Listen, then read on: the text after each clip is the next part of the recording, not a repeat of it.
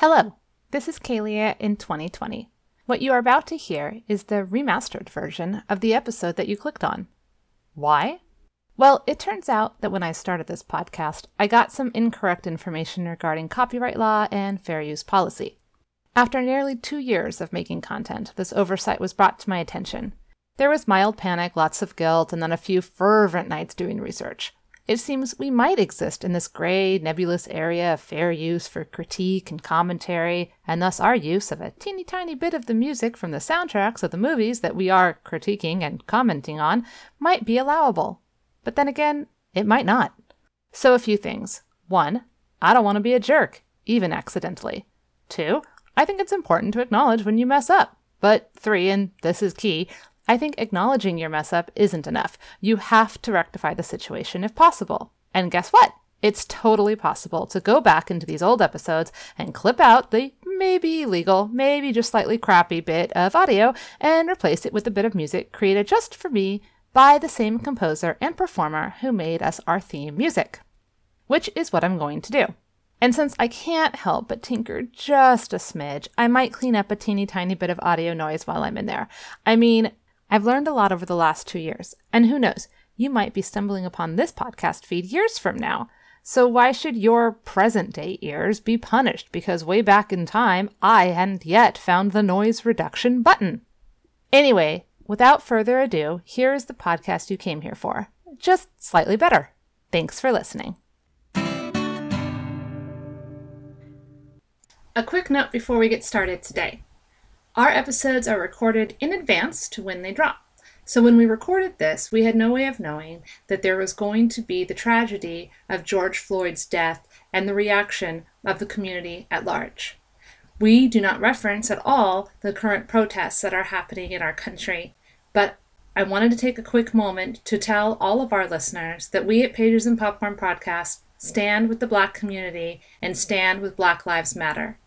Please consider donating to Black Lives Matter, the bailout funds, the local ACLU chapters, or any other liberal organizations who are helping to make the world safer for everyone, especially our Black and Brown community members. Thank you. It's the Pages and Popcorn Podcast. Special guest! Kalia will edify. It's the Pages and Popcorn Podcast. Special guest! And Kalia are gonna talk, so you'd better damn well listen. Hello and welcome to the Pages and Popcorn Podcast, the podcast where I, Kalia, a huge book nerd, talk about movies based on books. But I know you didn't just sign in to hear my exciting voice. That's why I have an alternating roster of fun and exciting people to talk to. And today we will be talking to Chris, again, back from And the Band Played On, today to talk about Love, Simon with me. But first, I want to remind you that you can reach us at pagesandpopcornpodcast@gmail.com, and you can find us on the social media platforms, Facebook, and occasionally Twitter, at Pages and Popcorn Podcast. So, one last thing, if you all could spare a moment to find us on iTunes or whatever podcast platform you use to listen to us and rate and review, that would be great. It will definitely help spread the word and get new listeners like you. So, please go and do that. Without further ado, today we will be discussing the 2015 YA book Simon versus the Homo Sapiens Agenda, which was adapted into the 2018 film titled Love, Simon. We will not be discussing the spin-off television series Love, Victor, just so you know.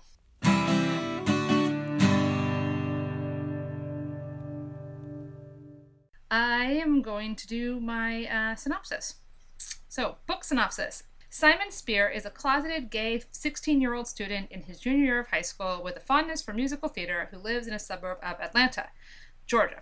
Unbeknownst to his family and friends, Simon has been sending emails to a person going by the name of Blue, who he met via a Tumblr post about feeling lonely. Simon uses the pseudonym Jacques. Blue is also gay, and the two bond over this as well as other things in their emails. They get closer and closer, and Simon starts to fall in love with Blue, even though neither of them know who the other one is. However, Simon's secret suddenly falls under siege when Martin, a goofy theater nerd, blackmails Simon into helping him. See, Martin wants to get with Simon's friend Abby, and so if Simon doesn't help, Martin is going to show everyone the emails and out Simon and Blue. Martin is a jerk-faced asswipe. Simon has two other best friends, Nick, who plays soccer and also likes Abby, and Leah, who's slightly overweight and has been in love with Nick for forever. So of course she isn't super fond of Abby, and then of course there's Abby herself, who's relatively new to the school and to the friend group and is loved by everyone. There are also a few other side characters like fellow soccer players Bram and Garrett, who each lunch with our main group of people. There's theater kids like the perfectionist and super annoying talented girl named Taylor, the drama teacher Mrs. Albright. Simon of course has two parents and two sisters, and of course Blue, the enigma, the pen pal love of Simon. Anyway, so Simon drags his feet with the helping of Martin get with Abby because he feels really weird about it, understandably. Eventually, though, he starts to invite Martin to hang out with them at the waffle shop where they can practice their lines for the upcoming play of Cabaret. No, sorry, their upcoming play of Oliver. It was Cabaret in the movie. Okay. Martin starts to woo Abby with some moderate success. Simon spends considerable time trying to figure out who Blue is and has a bunch of theories. Eventually, Blue comes out to his dad and Simon, inspired, comes out to Abby. She takes it in stride. But, misunderstanding their new closeness for romantic overtures, Martin gets pissed and follows through it with his threat to out Simon. So, now, Leah is pissed that Simon told Abby first and not her. Abby is pissed because she finds out that Simon was trying to set her up with Martin vis-a-vis the blackmail. Blue knows who Simon is and stops talking to him as much, which is a huge blow to Simon's ego, understandably, and Simon is, of course, outed. He gets some mild bullying, and Taylor and Mrs. Albright come to his aid. Other kids are more supportive. There's another theater kid who's apparently bi, but not Blue. And of course, there is the school play, school talent show, school carnival. The school does a lot of things. Whatever. Backtrack just a smidge. Simon comes out to his family, and it goes pretty well. There's a tough moment with his dad, who's been making gay jokes for years, but they eventually reconcile. Simon gets taken to a gay club by his friends as a sort of peace offering. Everyone is getting over being mad. Simon gets flirted with by an older dude, a college dude, and then Simon gets super drunk and is properly punished for this by his parents. Whatever. Blue has given Simon a gift of an Elliott Smith t-shirt and his number, and the two finally connect on the tilt-a-whirl at the carnival. Turns out, it's Bram, the cute soccer playing player Bram. Simon is smitten. The two are adorable together, and eventually Bram comes out to people as well.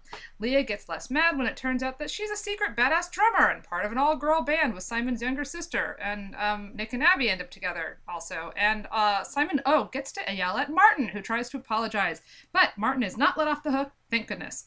The book has a happy ending with a Simon and Bram makeout session, and Simon knowing his parents are going to set down some ground rules. The end. Basically. Okay, so that was the book, and then they made the movie. The movie, Love, Simon, is a 2018 American romantic comedy film. Centers around Simon Spear, a closeted gay high school boy who's forced to balance his friends, his family, and the blackmailer threatening to out him to the entire school, while simultaneously attempting to discover the identity of the anonymous classmate with whom he has fallen in love online. So here's our synopsis. Simon is a closeted gay student. He's living in a suburb of Atlanta, Georgia. He's a close and loving family, as well as three best friends, Nick and Leah, who he's known most of his life, and the newcomer, Abby. One day, Leah informs Simon about an online confession of a closeted gay student at their high school, known only as the pseudonym Blue.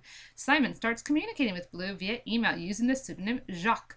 The two confide personal details and form a connection. However, their emails are accidentally discovered by another student, Martin, who's infatuated with Abby. After learning his secret, Martin blackmails Simon by threatening to make his emails public unless he agrees to help Martin win over Abby.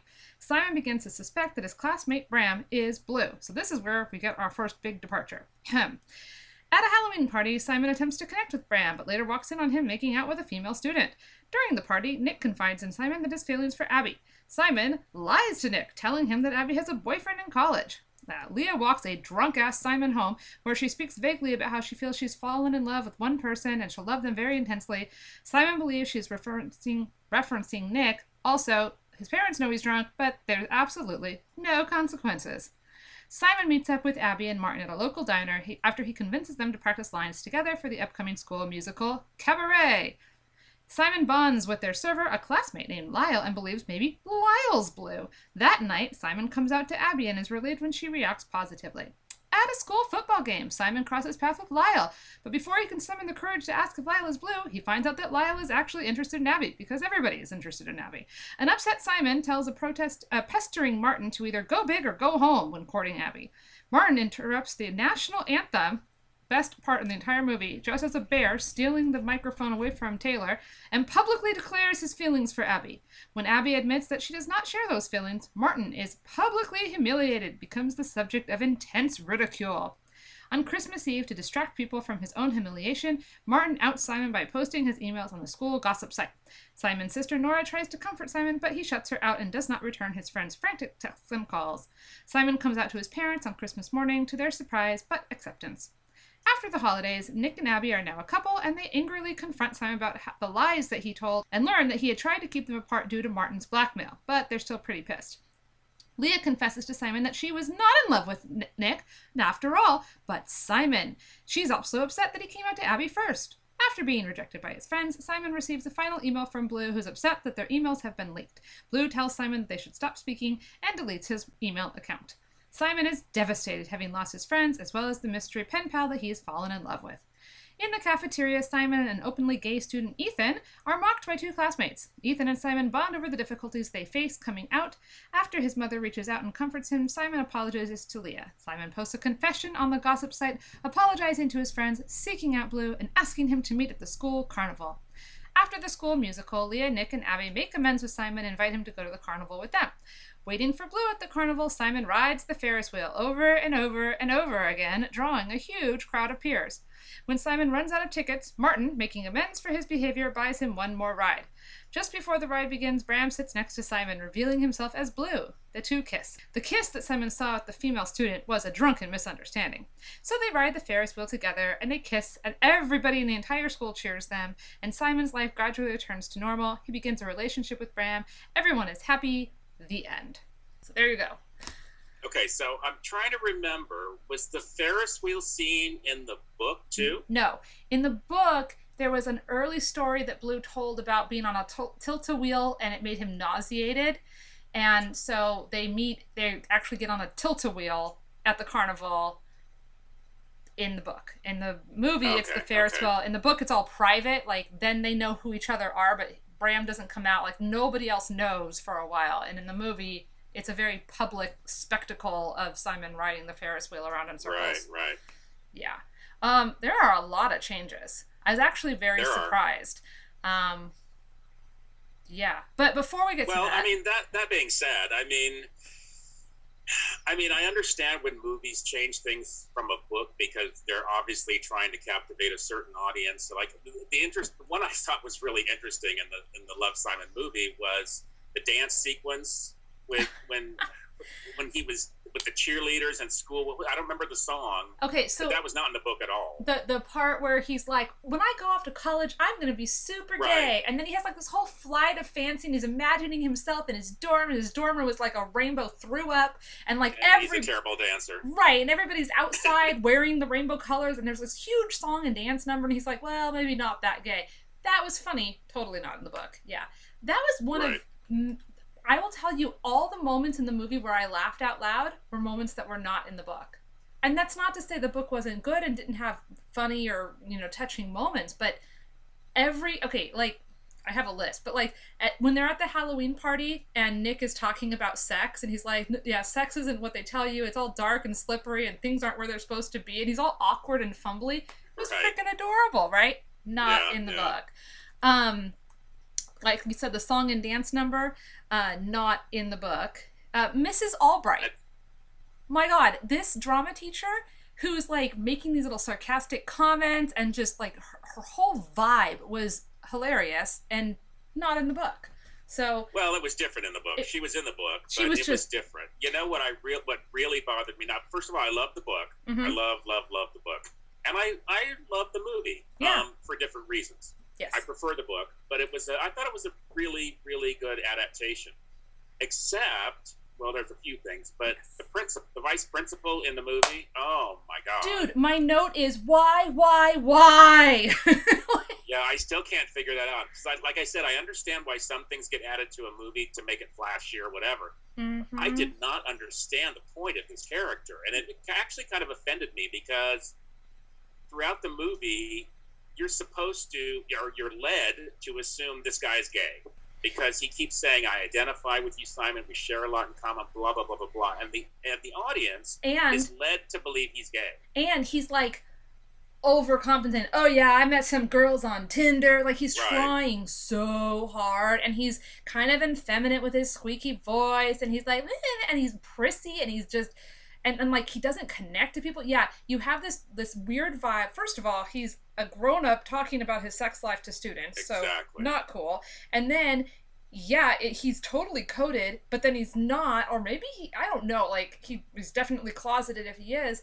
And then what really bothered me about, he had two horrible moments. One was when Martin, says in front of everybody, "I like you, Abby, let's date." He's like, say yes, say yes, say yes, which is part of that toxic thing that, girls aren't allowed to say no because it might hurt the boy's feelings. So that was stupid.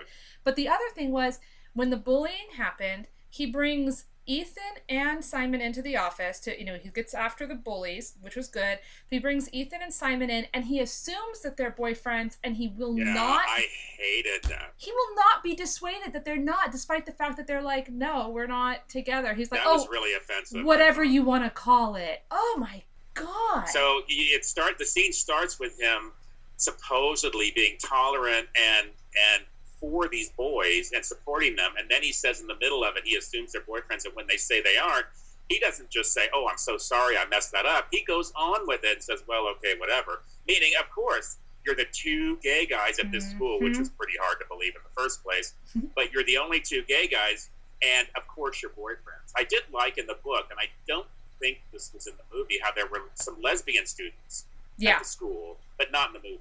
Yeah, they weren't in the movie. And in the book, the theater boy Cal, he figures out that he's bi, but he's not interested. But at first he thought Cal was pretty smoking awesome until he realizes he's not blue, and then he's like, "Oh, okay, whatever." But I actually liked that too. I liked, first of all, yay for bi representation, and also that he didn't go, "Well, I guess you're bi and I'm gay, so we automatically have to be together." Like he was already self-aware enough to be like, that's not enough. I want the person that I have this emotional reaction to, Well, and the Cal character is major in the book. I mean, he thinks for the longest time that that's who Blue is. And I know the movie went a different way where they're picking and choosing. Okay, now we're going to think it's this one now. And the interesting part of the movie was they chose Bram, number one, to say, "Oh, it must be him."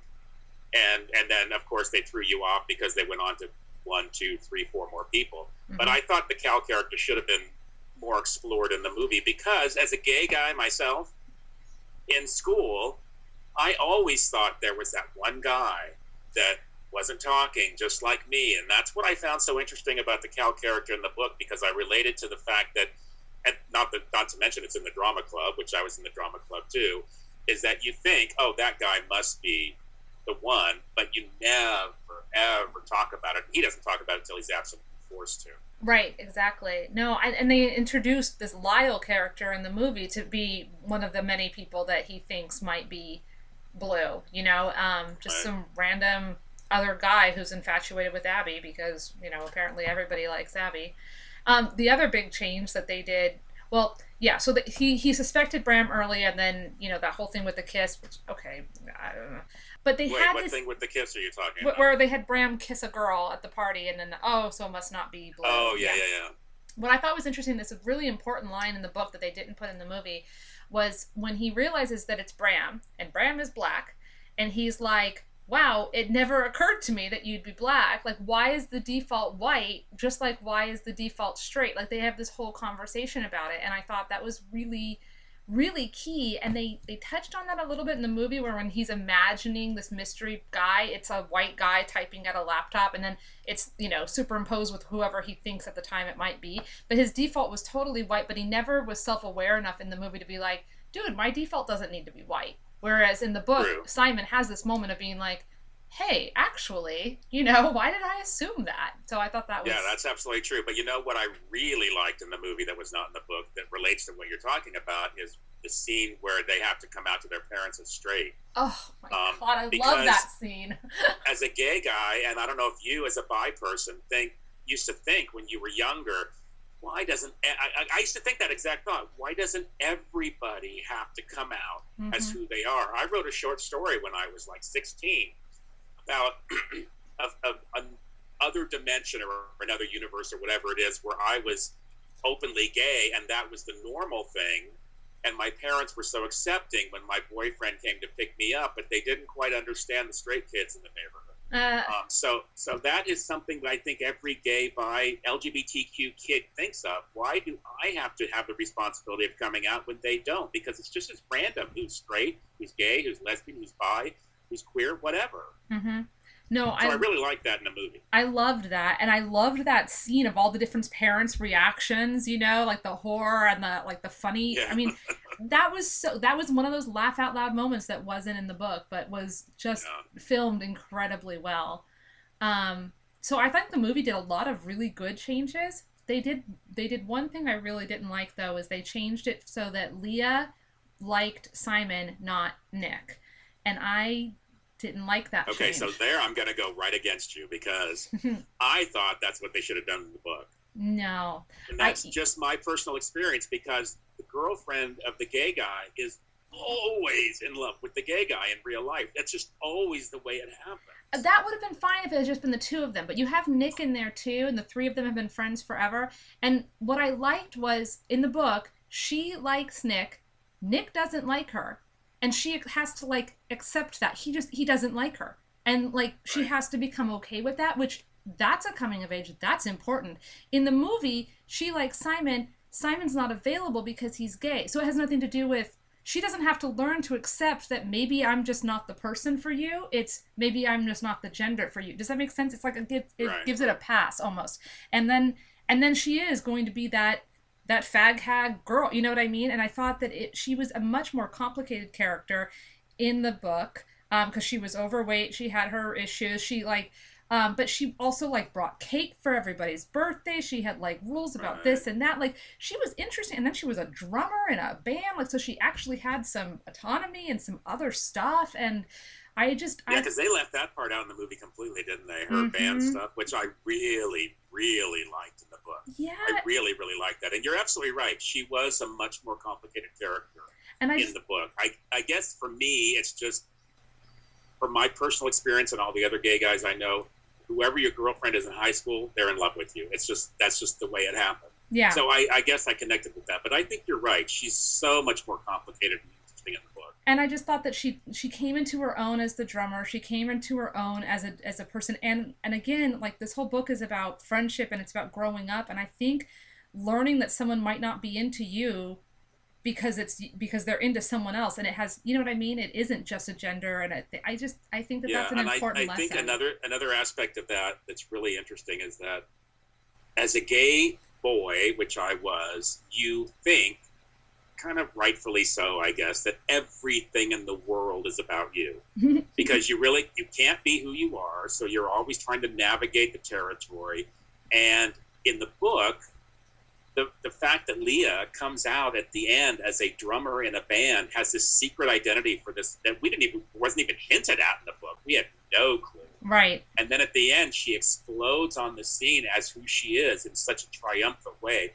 Kind of exaggerates the difference between a gay kid and a straight kid who is accepted for being straight, but maybe not for these other things that she's doing.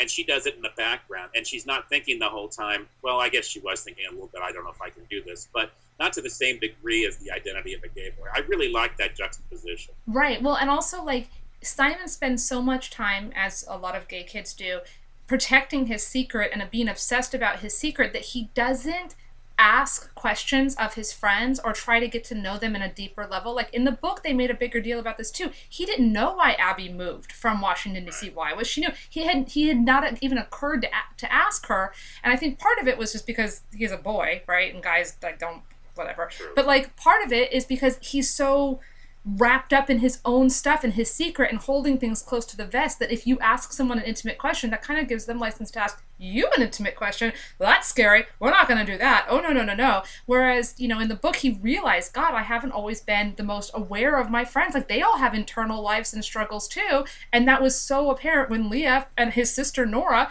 show up in this kick-ass band. Like, damn, you know? And I think that kind of humbled I think him. there was a little bit of it in the movie, a little bit, not to the degree it was in the book. And I actually noticed that a lot because I think I might have been the same way when I was a young teenage gay boy that was not out, because, I mean, I grew up in a different time. I grew up in the 70s when I couldn't be out. So it was a lot more, there was no way there was another gay kid in the school. There was.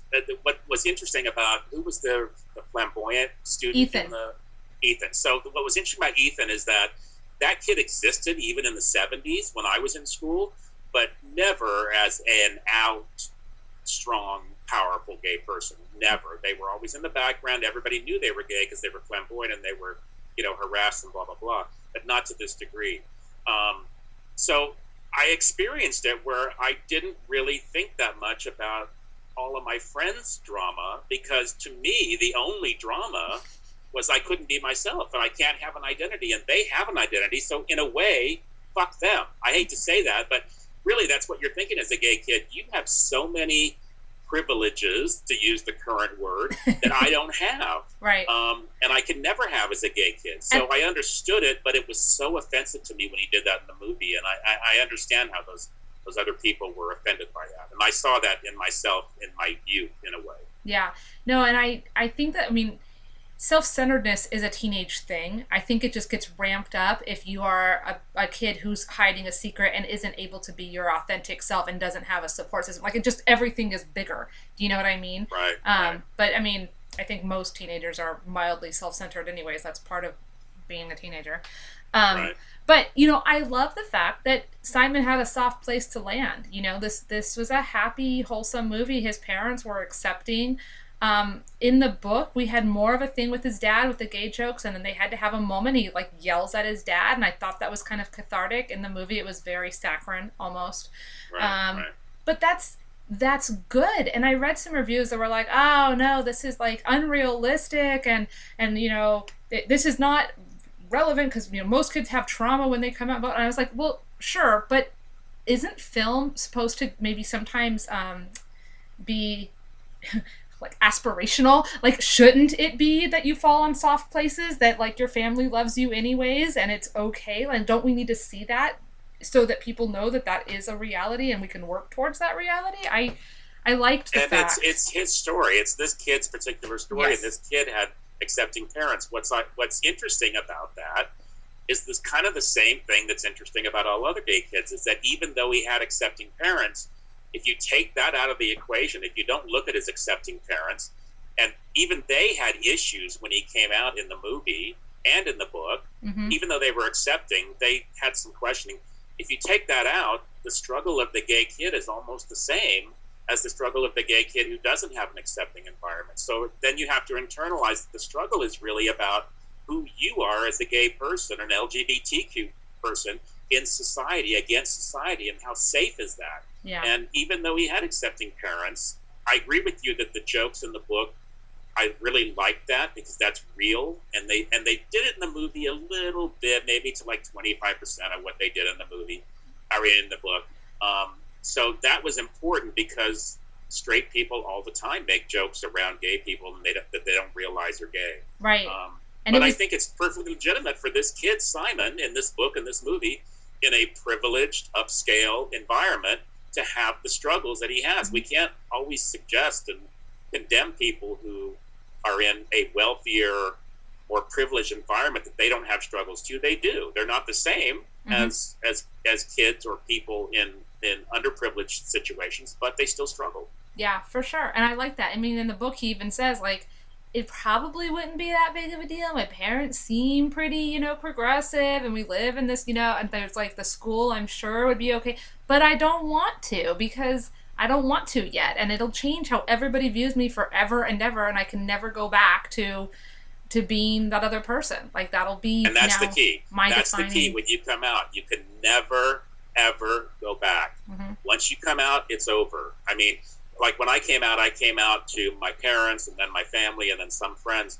But I had that in the front of my consciousness every moment, that the next person I come out to, I can't go back. And you can't. Once it's done, you can't go back. So there's this protection of being a closeted gay person, which is valid in one way and invalid in another, in that I don't have to go forward because I can stay in this space. But once you step out of that space, there's absolutely no going back out. Yeah, for sure.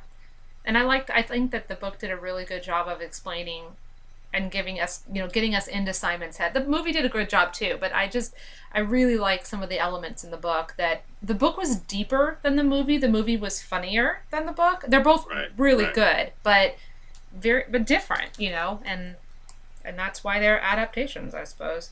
I did also like, I thought what happened with Martin was really interesting. So in the book, Martin sees Abby and Simon kind of all over each other, assumes the worst, and outs him in this like horrible way, and then feels bad and writes this really long email about how bad he feels, and he tries to talk to Simon, and at one point Simon yells at him, he's like, that's not, you're right, you took this away from me, it was supposed to be me deciding, and Martin writes this long letter, and he's not getting let off the hook, right? Simon is justifiably very angry. In the movie, they made the inciting incident of why Martin outs him much bigger, which of course makes sense, for film. Although I liked that it was this very small thing in the book. It was like so petty and little, and that's teenagers, right? They blew everything out of proportion. So I found it super believable that he would like misconstrue like one weird afternoon and then be like, well, blah blah blah blah blah blah blah. So yeah, totally believable in the book, but I agree with you, totally powerful in the movie the way they did it, because especially in today's society, it's totally believable that this Martin character would go out there like an idiot, grab the microphone, and propose in a way to Abby in front of the whole school, and she would be totally shocked. I think that's totally believable, and it obviously in the movie leads to a clear understanding of why he went back for Simon, because he was so ridiculed publicly on social media. And then again, we have the good scene of him trying to apologize to Simon in the parking lot, and Simon being like, no, fuck you, like, you stole this thing from me, I can never get it back. I love that. But then, because it's Hollywood and it's the movie, Martin gets to show up at the end and pay for one last ride on the Ferris wheel and like have this little moment where like, oh, he's not that bad, and I'm like, that's fine, but I'm still pretty bitter. Yeah, I agree with you on that. I thought that went too far when Martin stepped in at the end of the movie. I didn't like that part at all. I wish it would have been resolved in a different way. But I did really like the Martin character in the movie. As if you look at how you translate a character from a book to a movie, I thought that is exactly who I thought this kid was when he showed up in the movie. Yeah, very dorky and and bad at drama and all that stuff. I did think the cabaret thing was kind of weird. I guess schools do cabaret now. It's a very highly sexual and LGBTQ play, and graphic, and I can't believe they do it in high schools, but I guess they do. It did surprise me that they changed it from Oliver to Cabaret. I guess Cabaret is... Yeah, why do you think that is? Because I thought Oliver was a really good choice, because obviously schools do Oliver. Why do you think they chose to go with Cabaret? And with Oliver being, like, the outcast, right? And then Faggin's boys, and then that was part of the bullying in the book, was that they made it faggy boys. And, it lent itself really well, and... I don't know. I guess because Cabaret is bigger and flashier and queer and LGBTQ. Maybe it's playing with these levels of what's acceptable gay is on the theater, like on the stage. That's pretend. Well, because the book was only from 2015 and the movie was from 2018. So it's only a 3-year difference. Yeah, it was strange.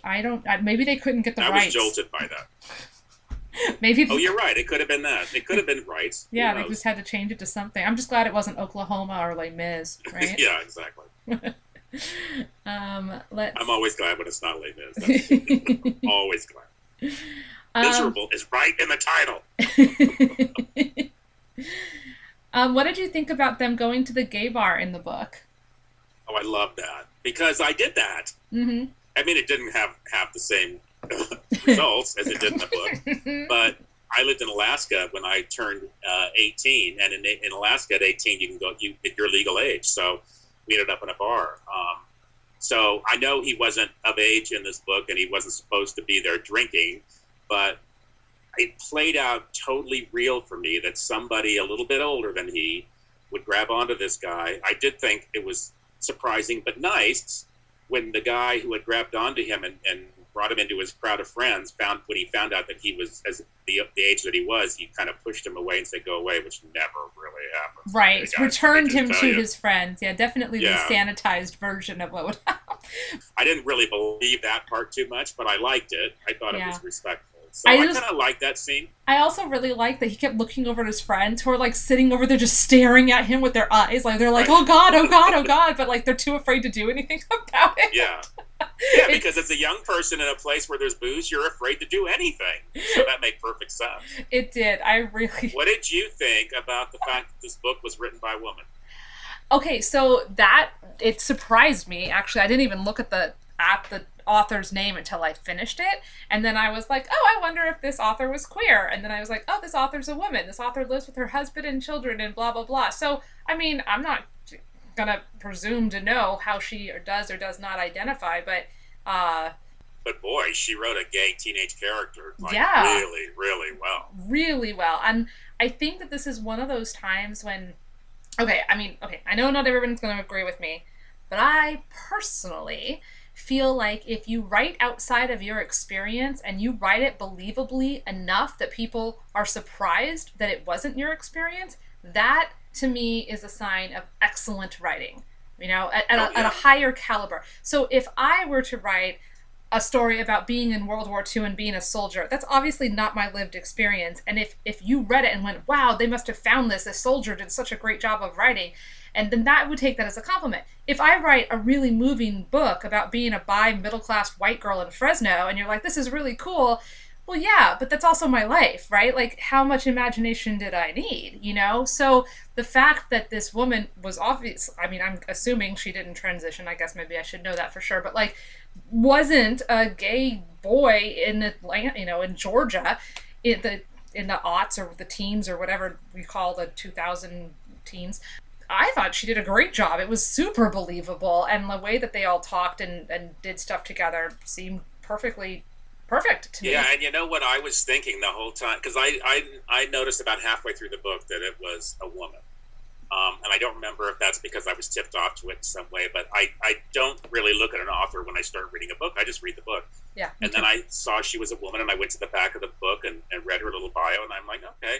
But she really nailed this character. And so I was thinking the whole time, and I'm a writer, you're a writer, I was thinking, well, how would I deal with writing a young teen bisexual female story or queer female story? Could I do that? And I don't think I could.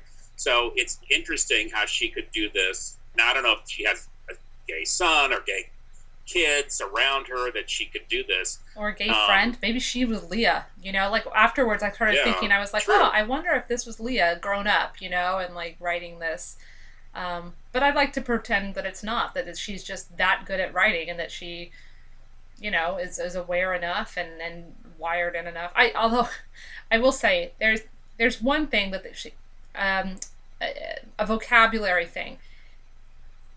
I don't use Tumblr. It's not my thing. I'm on Instagram, sure. Twitter, fine. I don't even know what Tumblr is. So. Okay, TikTok, blah, blah, blah. Sure. But Tumblr is not ever something that I've ever used. But I have never heard somebody say the Tumblr. It's always just Tumblr. I know. What was that? I never understood that. I thought maybe I was crazy. No, I was like, do people say the Tumblr? Is that like the new way of saying it? Did you look that up? Is that really what people say? No, I didn't look it up. I guess I should. But no, everybody I know, and I don't know if you remember, at one point when we were working for Gay Central Valley, when we were setting up our Twitter and our Facebook and our blah, blah, blah, we had a younger person who I won't name check because it could cause confusion, but she was like, oh, we should totally be on Tumblr. And she talked about Tumblr But she never said the Tumblr, ever. Like, she never said the Tumblr. I think I would have remembered. So I just thought that was really funny. I was like, I guess I thought at first it was a misprint. Then I read it like the fourth time, and I'm like, okay, it's obviously not a misprint. What is this? It's you like should go check out the internet or something. It's like, what is this? Go look on the Facebook for my latest post. Like, okay. So I just found a couple of quotes from the author of Love, Simon, who is Becky Albertalli. And she addresses the fact that she's a straight woman writing a gay teen. And she says there are gay authors who get frustrated with any woman who are writing in this space about gay boys, whether the women come from the LGBT community or not. But I do think there is a particular tension when it comes from outside the community. You can do all the research in the world and you can be embedded. And those are things that I consider the bare minimum. But you can't strip away the privilege that you have. I'm not even sure where she's going with that. But maybe she's just acknowledging that, yeah. Yeah, she said it's really important for me and really important to me to follow the kinds of conversations that happen around diversity and representation and writing inclusive books. So sometimes I get kids who are not in a place where it's safe to come out, but they read the book and they feel less alone about it. So I think maybe she's just a really intuitive writer, and she has some experience with the community. She's obviously an ally, so, obviously that's good. I think she did. And there's a sequel, and then a third one, and there's a spin-off. Like, apparently this is like a whole thing. Are you talking about the sequels of the book? Yeah. Oh, I didn't even know that. Is that the Love Victor thing, or is that just No, Love Victor is a spin-off show, but there's a sequel to the book, which I guess goes, like, apparently, the only thing I read about it was that Martin and Simon eventually, come to terms a little bit, although Simon's sisters and friends still hate Martin. And also that it goes more into Leah and other kids at Creekside or Creek, whatever that they live. So yeah, I was like, oh, interesting. I'll have to check it out. But apparently, this is the best of the ones. Is that the upside of Unrequited? Is that a sequel to Love, Simon? Yeah. Oh, because I read that at the end of the book, the paperback version. I didn't know it was a sequel. Yeah. I just thought it was a different book. No, I think it continues this world. So yeah, and the film rights have already been purchased for it. So for the sequel. Yeah. I will say, I mean. When I read a book and then see a movie, the movie is almost always a disappointment simply because, you can't really completely duplicate the world of a book. This one was pretty good. I thought, with a couple of exceptions, they did a really, really good job. Yeah. Yeah. No, I agree. I definitely agree. I think that in the same vein of how they made Martin's humiliation worse, they made Simon much more of a dick in the movie. Which isn't to say he wasn't sympathetic and believable, but like that's what you want. You want you don't want to marry Sue, right? You want someone who's going to make mistakes. He freaking lies to his friends, like to both of them, and he's like a major cock blocker for poor Nick, right? Like he's she's got a boyfriend. Yeah, she likes really Martin. Evil, yeah. Yeah, and like it takes it to that level. In the book, I didn't quite get why Abby was so mad at him because he was, being threatened to be blackmailed, and all he did in the book was invite Martin to a public place where they were going to be. Right? That was it. That was the extent. And I don't even feel like that's not really matchmaking. Putting two people into look at it from the view of a teenage girl whose best friend is setting her up for a possibly bad situation or just a situation she didn't want. I totally got it. No, I mean, I get why she would be upset, but not as upset because she didn't have to do anything and Martin didn't do anything to her. Do you know what I mean? It wasn't like Simon put them at the Waffle House and then left them alone or anything. In the movie, though, he's lying to both of them and really being much more of a manipulative jerkwad. So I got her anger, and then she wasn't as angry in the movie as she was in the book. So I was like, oh, okay. I think what it comes down to is she's his best friend, supposedly, even though Leah's longer, but she's kind of his best friend in the movie. I think the trust is broken when you are no longer thinking about what's best for Abby and thinking about, let me fix this thing with Martin and Abby's the sacrifice. I got that in the book and the movie. I think, and if these weren't teenagers, like the mature adult thing would have been for him to then go to Abby and be like, look, I'm, to come out to Abby or not, but to say Martin's blackmailing me. This is what he wants. Exactly. I want you to know, like, I'm not going to help. Like, he's threatening something for me. So can you help me? Can you tell, like, we can solve this together, but you're involved, Right. And, exactly. take the wind out But of as a that teenage great gay course. boy, No, I of mean, course yeah, not. your Yeah. barriers are there, yeah. Yeah, he's not going to think to do that. I have to say, and God, to have a dad as hot as Josh Duhamel, I'm sorry, but oh my. His mom is Jennifer Gardner, and she's freaking beautiful. So Oh, yeah. they were just both very, very beautiful people. And I guess this movie kind of has a little bit of everything for everyone. You got the daddy for those of us who are older, and you got, okay. Daddy's the right term there, Yeah, too. yeah. Okay, so here's a little fun trivia thing. This is notable because it's the first film by a major Hollywood studio to focus on a gay teenage romance. Hooray! And Yay! it was happy. It wasn't Absolutely. sad. So I love that. And it was a big hit, too. It- It was a theatrical hit. I mean, Yeah. this movie was major. It was. It was. And it did well, and everybody loves And it it. treated gay people, even though there's all the drama we've talked about the stuff he did to his friends and the drama as coming out. It treated gay kids as, I hate to say the word normal, but you know what I mean. Yeah. I just hate the fact that they had only 2 gay kids and gay students, and they had a bi student, and they only had 2 gay students in the movie that I remember. Yeah. Well, Which I is mean, pretty technically unlikely. 3 because Bram's gay, but like he doesn't come out until the Oh, that's end. true. Yeah, and then sorry. Cal, I'm pretty sure Theater Boy with the eyelashes was definitely, yeah, that But in a blonde. way, the movie portrayed schools as still a bastion for straight people, Mhm. and a 5 or less gay people in a whole school in the modern age, 2018. Which, come on, that's not even possible. Yeah. I wish in the movie they had some kids after he came out or was revealed to be gay, start to come out and talk to him, and even if they didn't come out to the school, say thank you. I wish that had happened. Yeah, that would have been nice. The other aspect of it too is like I almost if you take out the Tumblr, and you leave it, or maybe I don't know when the Tumblr started, but most of in the book it's emails, right? And email has been around Right. forever, and there were message boards forever ago. They were in the 90s. Like I remember there were message boards in the 90s and Oh, stuff. yeah. And so if you had put this book in the 90s with a message board instead of the Tumblr and emails and stuff, then the proportion of gay to straight would not have phased me. It would have been like, oh, of course, okay, because this is the 90s and we're on the cusp.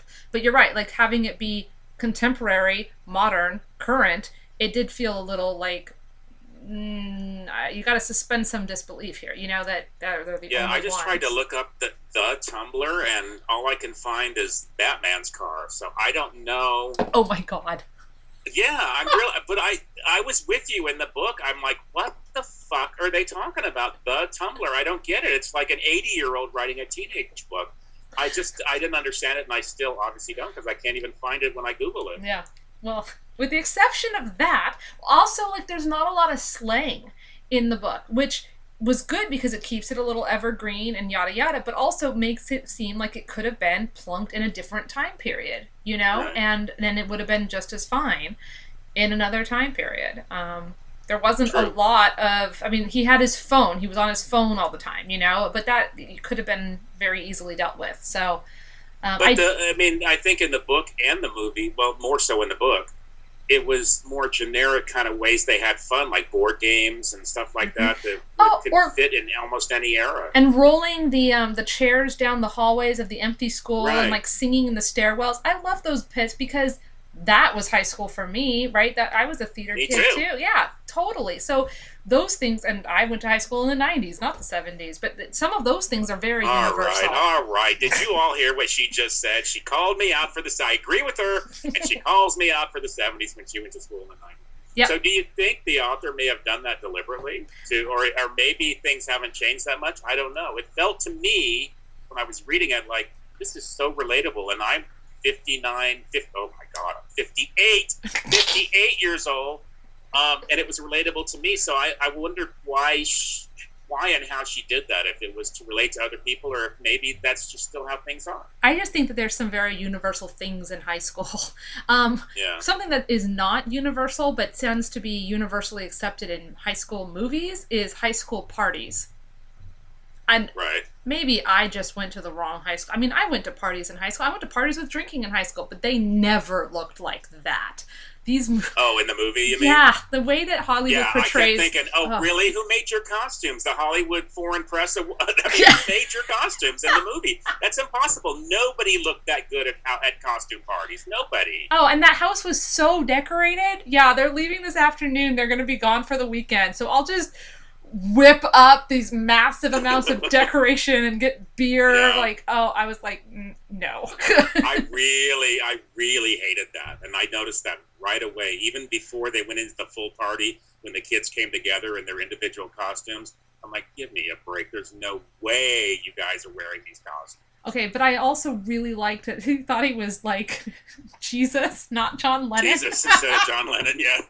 That was good. That was hilarious. And also, and of course... And was it Nick that had, what was his costume? He was Ronaldo, the soccer player? Yeah, soccer player on the back. Which, okay. That was believable, that he could just slap the name on his back, yeah. Right? And then the other one was, Bram was Barack Obama, retired version. Right.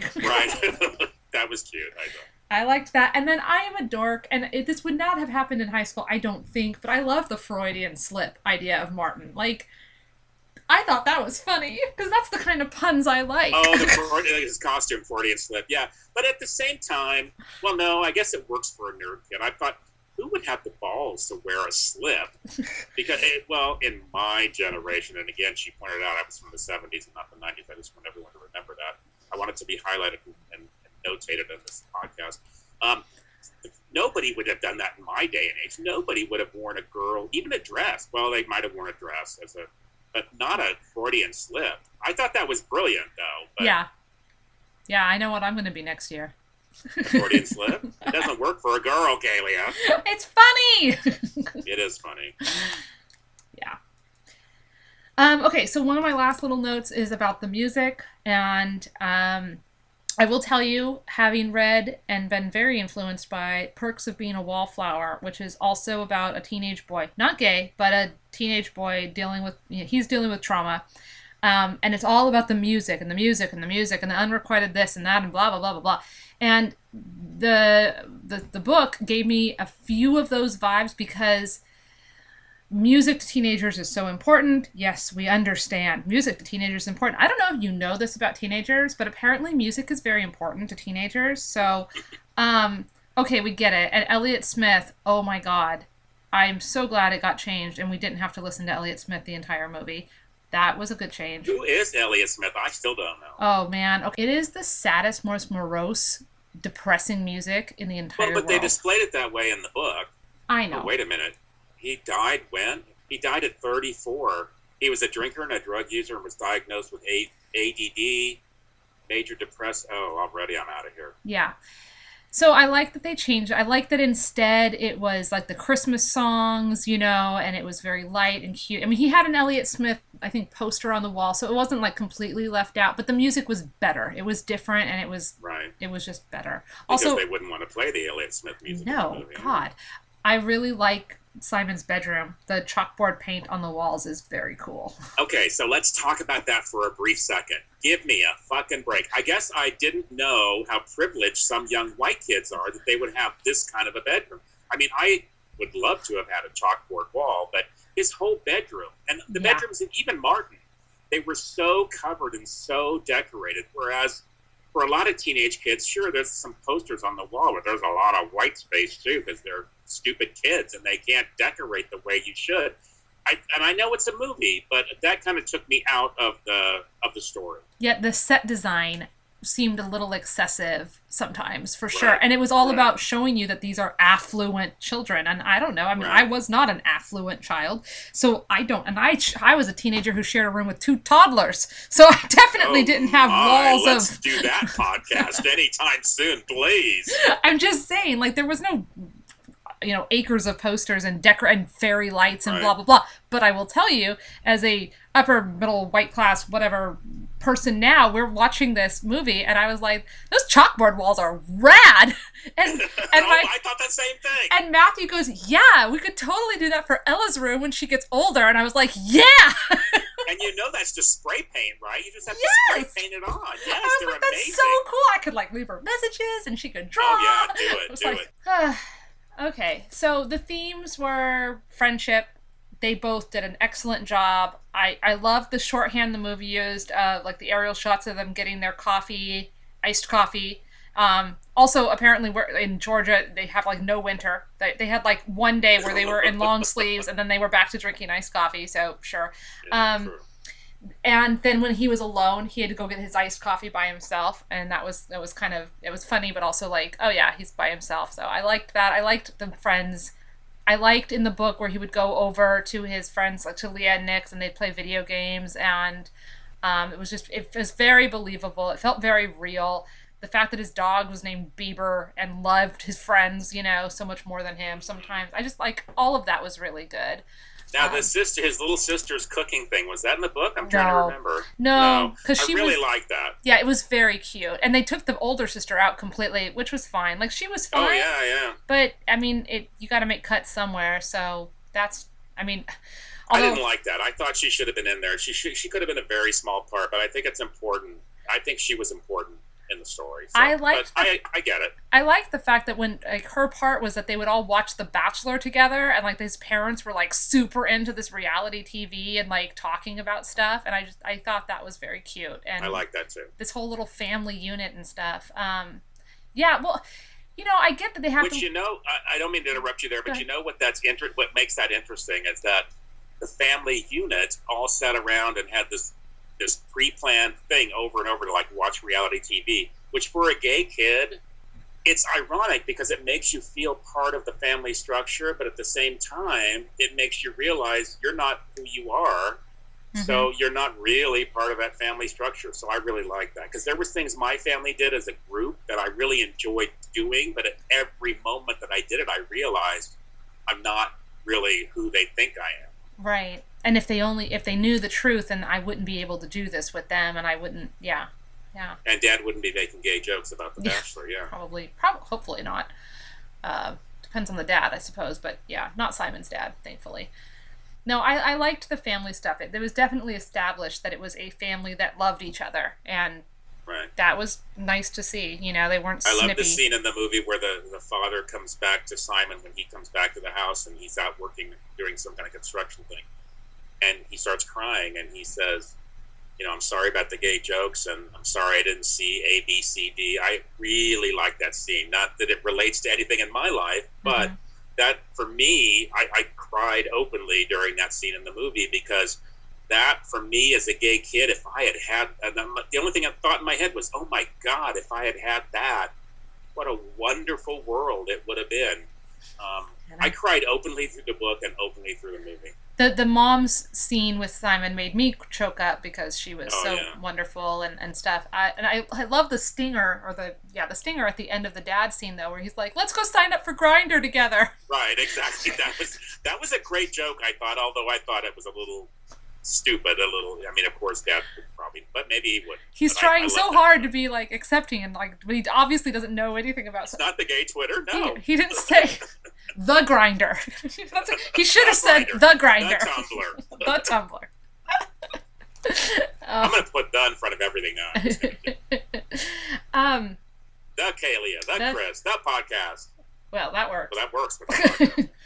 Okay, so we talked about friendship. I think that they both did a really great job of showing friendship. They both did a really good job of showing the ideas of growing up and kind of like what you have to lose when you grow up and how you really do become a different person, and that's part of growing up.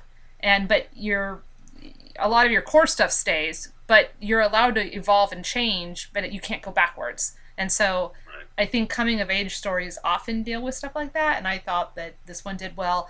In the kind of tangentially related to the idea of growing up, the idea that this is one part of Simon's life, right? Okay, so at the very end, the very like last shot of the movie, they're in their car, Simon's car, and they're driving away, And he's like, let's go on an adventure or whatever. And then the camera pans up to like reveal that there's a city off in the distance, which, okay, Matthew noticed this too. It's a really weird camera angle. It makes it look like you're like, ta-da, here's a city. Like, surprise! I don't know, whatever. But what I think what they were trying to do, I think, was to say that this is the suburbs, this is high school, this is small town, this is teenage years, and now there's a big world out there, and there's a city, and there's other gay people, and there's so much you're going to experience, and life is an adventure. And now, as your true, authentic self, with your awesomely sexy, hot boyfriend sitting next to you, like, go get it, you know? And I think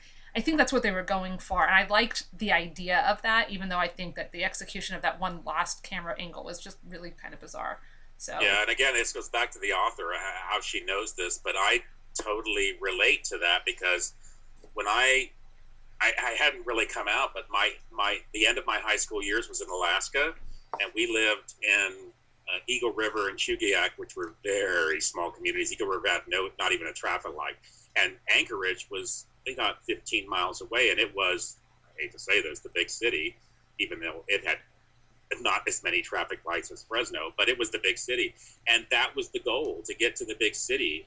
That's where the gay bars were. That's where life was. So I totally get that.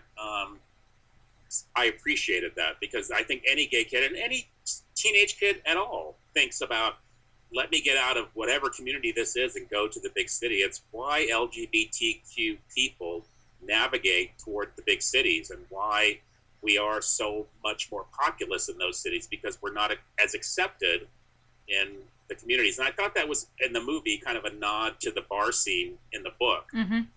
I definitely got that vibe. So it kind of worked. Yeah. I know in the book they say very early on where they're located. We're outside of Atlanta, we're in Georgia, blah blah blah. Okay, fine. In the movie they didn't make it as big of a deal, and so we kind of were trying to figure. Like, Matthew looked at the I think it was the license plates. He figured it out by looking at the license plates, because they don't really make a big deal about it. Nobody has accents. Okay, sure.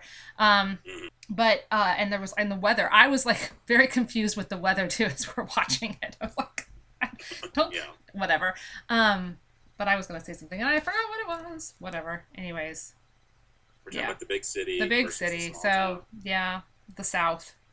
It didn't feel like a Southern book to me, but that's okay. It did not feel like a Southern area in the book or the movie to me. Yeah, really, really didn't. Oh, okay. So one little side character that, again, I know they have to leave people out. So they left Alice, the older sister, out. They gave Miss Albright more lines, right? Okay. They left Taylor, the pretentious theater girl who's like super talented but also super annoying. In the book, she had this thing where she got really mad at the bullies and like went out and like was ready to like kick some ass, and he was surprised that she would do this. And I thought, well, okay, maybe she's lesbian. Maybe she's just protective. I don't know. Maybe it's because she's friends with his sister, but like something, you know. And I thought that was really kind of cool. Because wasn't she a cheerleader in the book?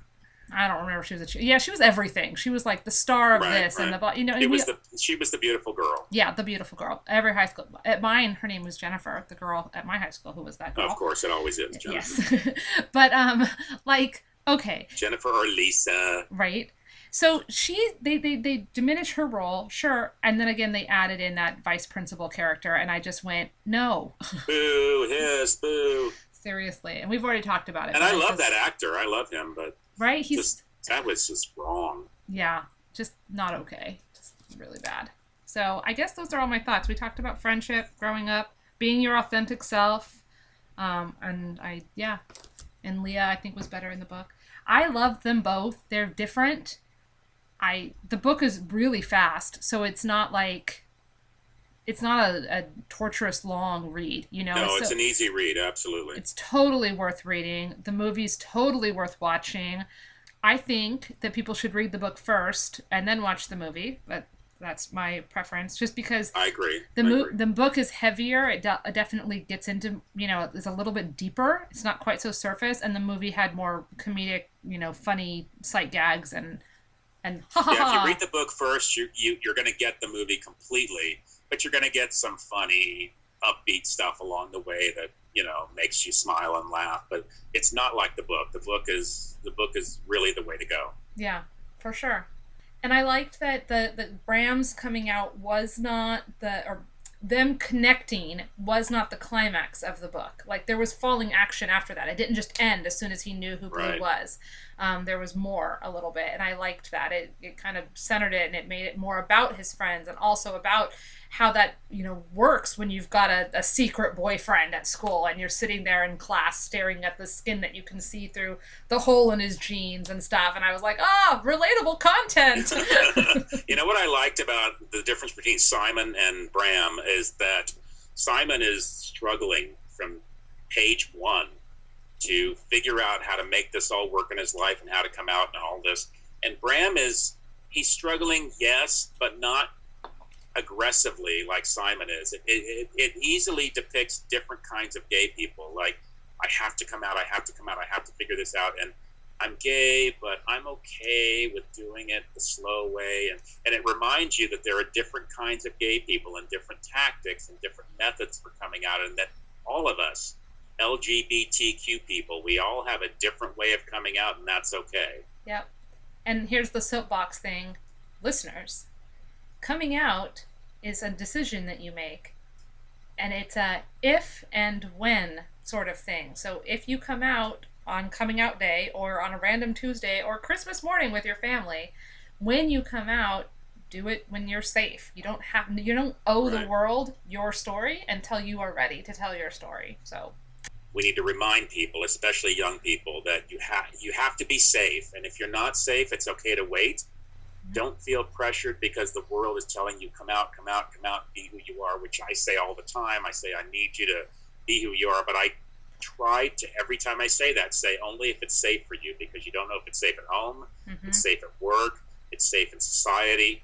You have to do it your way, and it's okay to do it on your terms, and it's different for everybody. Right, which is why the betrayal of Martin outing him is such a horrible, egregious thing.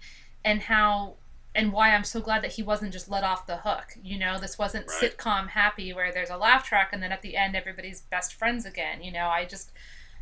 It's so good. And it's so fucking gross, this whole blackmail thing.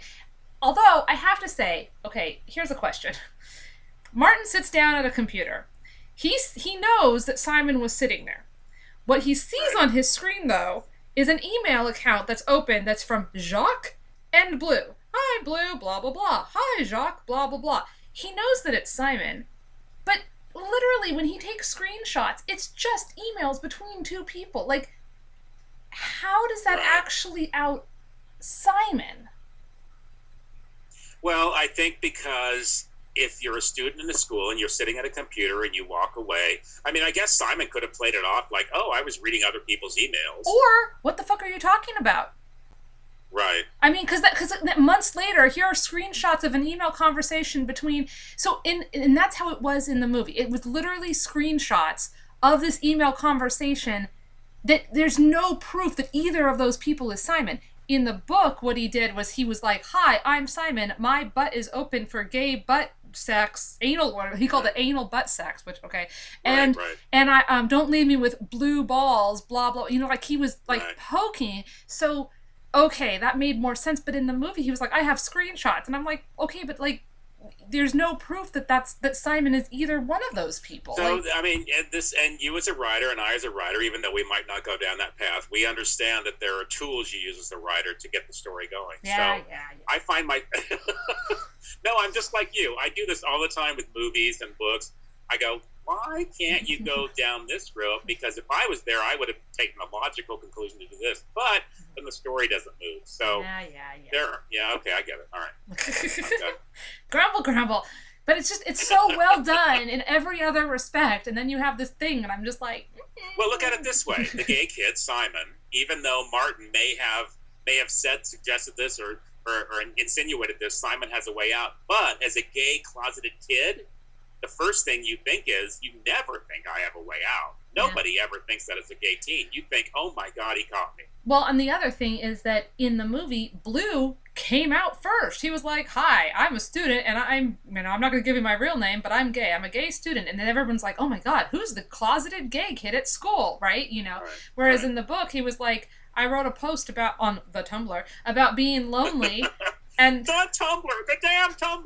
And Simon was like, "Oh, I'm lonely too." And then they started talking, and then they felt each other out a little bit, and then they came out to each. You know what I mean? It was like a gradual. But the interesting part about this movie, when you subject it to somebody who's from the 70s, like I am, when you hold it up against that, we did not have chat rooms or any of this stuff to experiment with maybe talking about stuff. The interesting thing about gay kids these days is that they can maybe post something on Facebook that's not totally identifiable or have a false profile or false email or whatever. It allows them to get some of this stuff out. So I like that, because that's very real about what's happening in the world now. You can come out, in quotes, to the world without revealing who you are, which, yeah, for sure.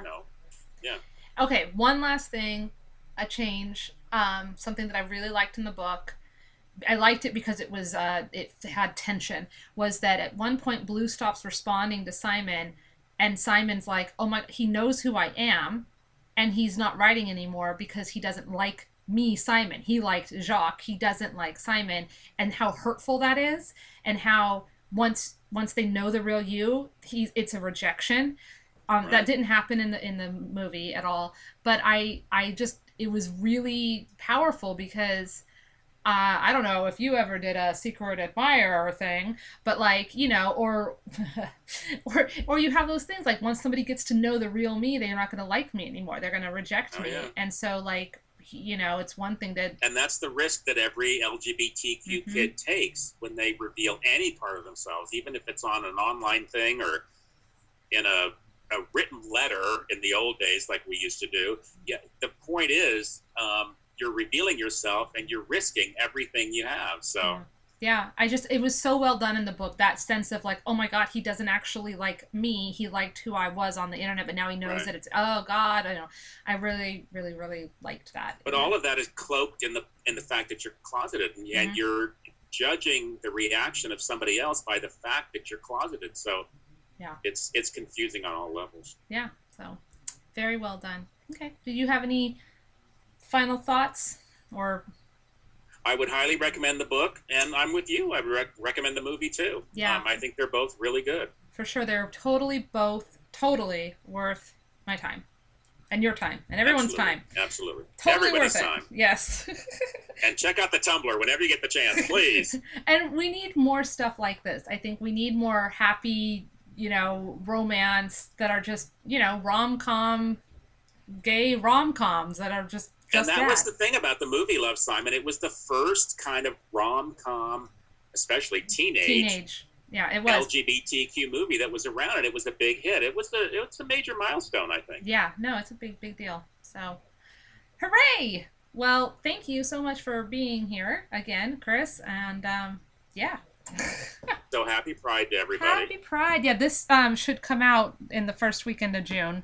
Well, no, not really. Yeah, the first weekend of June. So, Pride. It's Pride. Happy Pride Month. And I know that we're not doing Pride parades this year, and we're not doing Pride festivals, and we're not doing Pride parties the same way because of the COVID. But, The COVID. TC, as I like to call it. That's what the kids are calling it. The kids are calling it, those wacky kids. But I'm sure there are ways to celebrate and ways to build community and be with your community. Zoom things and video things and movie things and reaching out and all sorts of stuff. So you're not alone, and Pride will be back because it's Pride. It's not going to be Yeah, and a lot of people are doing, like Kalia said, virtual Pride. I just want to remind people that the purpose of Pride, the initial purpose of Pride, was to memorialize the Stonewall Riots in 1969. The first Pride Parade was in 1970. And there may come a day where there are no longer Pride Parades. That may happen, which I have thoughts on either side about. The point is, if we can't have a Pride Parade, which this year we can't, be proud every day of your life. Right. You don't have to save it for one day. You can be proud all the time. And I would say if you're out in the world and you hear people doing saying LGBTQ negative jokes or negative comments, comment on it. If it's a safe zone for you, talk back and tell these people, even if you don't come out as a gay person, when you say that, you really shouldn't be saying that about this person. Defend this person. And where it's safe, be a gay person. It took me, even though I'm an activist in Fresno, it took me many years, way before my husband, to say in the grocery store when they ask, what are you making for dinner, when I have pasta and sauce and everything, what are you making for your wife? And I say, well, I'm making spaghetti for my husband. Those little kind of things, those comments change the world. So I urge all of you to make whatever is safe in your world, to make those little comments and to make those little changes and to reach out to people so we can all change the world. Okay, don't go anywhere. I'm going to leave it recording. I have to show you something. So don't move. I'll be right back. Oh my God. Oh, hey, I love that. Where'd you get that? A friend made it for me. Wow, I have several. I don't have one like that. I have like an Avengers one and I have a Star Wars one, but I don't have one like that. So, audience, I'm all muffled now because I'm wearing a mask. I'm going to take it off. But it is a rainbow mask. I want you to know that even though you were masked up, we could perfectly hear you, Kaylee. What does that say about your voice? I'm just saying. My voice can go through fabric. Exactly. Yes. No, isn't that cute? I have a rainbow mask. I love that. That I love. Thank you to my friends in the Buffering the Vampire Slayer community. I posted, I was like, if I'm going to have to go out in public, I want to do it as gay as possible. And a friend sent me this. So I'm super stoked. Yeah, and maybe you don't have to say anything in public. You don't have to come out against people who are saying anti-LGBTQ jokes at a bus stop or whatever it is. Maybe you just wear a rainbow bracelet. Maybe Kaylee has got one on. Maybe you wear rainbow glasses. Maybe you do anything at all. Maybe you just support somebody that needs to be supported in the moment privately. You go up to them privately and you say, I understand what you're going through and I'm here to support you. But the point is that all of us as LGBTQ people just have to support each other, and not just each other in the community, but we have to say things to the straight, quote unquote, community when it's necessary to let them know that we're here and we're going to be vocal and we need rights. Yeah, definitely. I think that's the perfect way to end it. So thank you again for being here. Thank you for reading this with me. I'm so glad that you picked this. It was light and good and perfect because the last one that I did was Black Hawk Down, and I really needed a pick-me-up. Oh, talk about the opposite end of the spectrum there. Yep. And next week, or 2 weeks, it will be Mary Poppins. So yay! Keeping it light and fluffy. All right, well, thank you for having me. I had a really good time.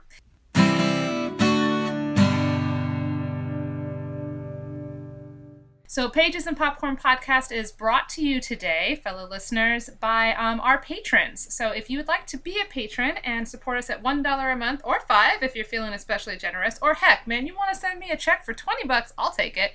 You can find us at Pages and Popcorn Podcast at patreon.com, and all of our patrons get the episodes as soon as they're available. So sometimes that is like a week and a half early. Sometimes that is 6 hours before everybody else, but you never know. And also we're going to have some supplemental stuff coming up, including because of the Mary Poppins, there's going to be a special supplemental episode that is dealing with the Mary Poppins Returns and the Saving Mr. Banks. So that is only going to be available for our supplemental, for our patrons. So if you want to hear us talk about that, and you want to hear Jennifer and I talk more about Mary Poppins, definitely sign up as a patron. And so thank you so much, and everyone stay safe out there, and happy Pride. Happy Pride.